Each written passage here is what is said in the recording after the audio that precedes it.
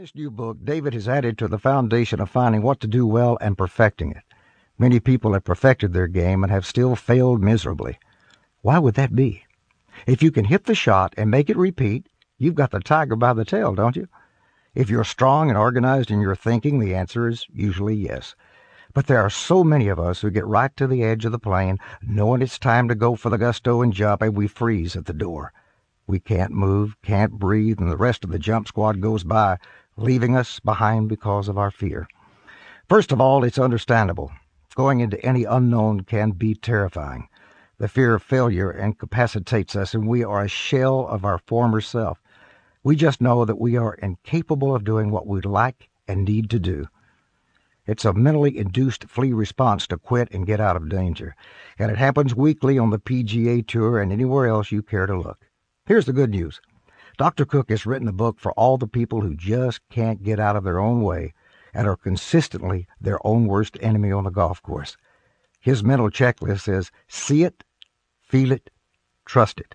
His foundation is rhythm and balance and patience. This book about golf and utopia is relevant to every level of golfer. I read it in less than 2 days. I needed to take all the wisdom it had to offer so I could apply it immediately to the 2006 AT&T Pebble Beach National Pro-Am. See it, feel it, trust it. Patience. Create a masterpiece. I carried these words with me into the competition. The result was an attitude far less concerned with results. It was about the moment, and the result of being in the moment is momentum. It was a great place to be. David Cook is a man of faith. He has made it perfectly clear how faith can and should interact with all areas in our life.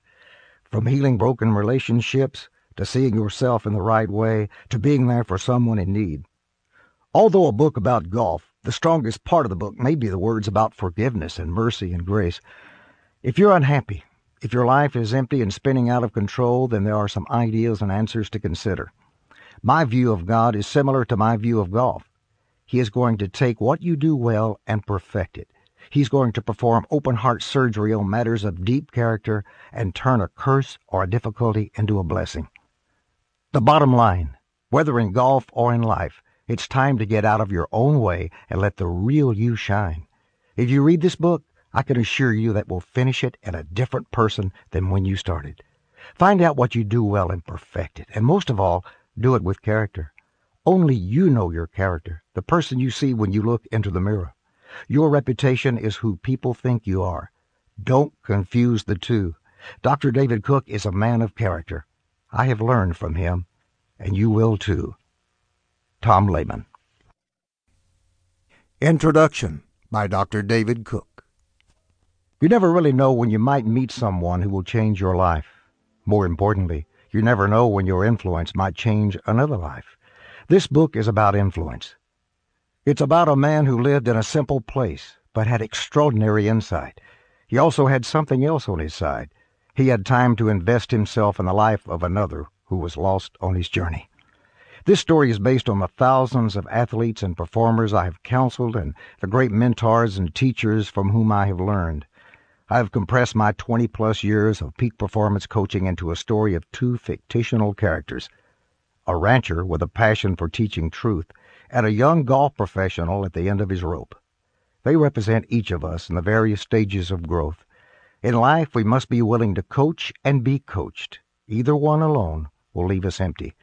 The setting for the book is a real place. It takes place near our ranch in the township of Utopia, Texas. Not long ago, a minimalist golf course was built on the outskirts of this little village that time had passed by. The course encircles a beautiful old cemetery.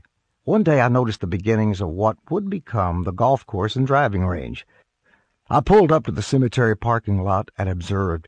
As I sat under the great limbs of the cemetery oaks, amused at the idea of a golf course built in the middle of nowhere, the novel began to unfold. It was an extraordinary experience, one you will share as you read the book. The cemetery has an important role in the book. Only in a cemetery is one's life summed up with a beginning and an end. And for the blessed ones, there will be an epitaph that reveals that this life made a difference. It is my prayer that the deep truths found throughout the pages of this book will help you as you pursue your dreams in golf and life. Enjoy.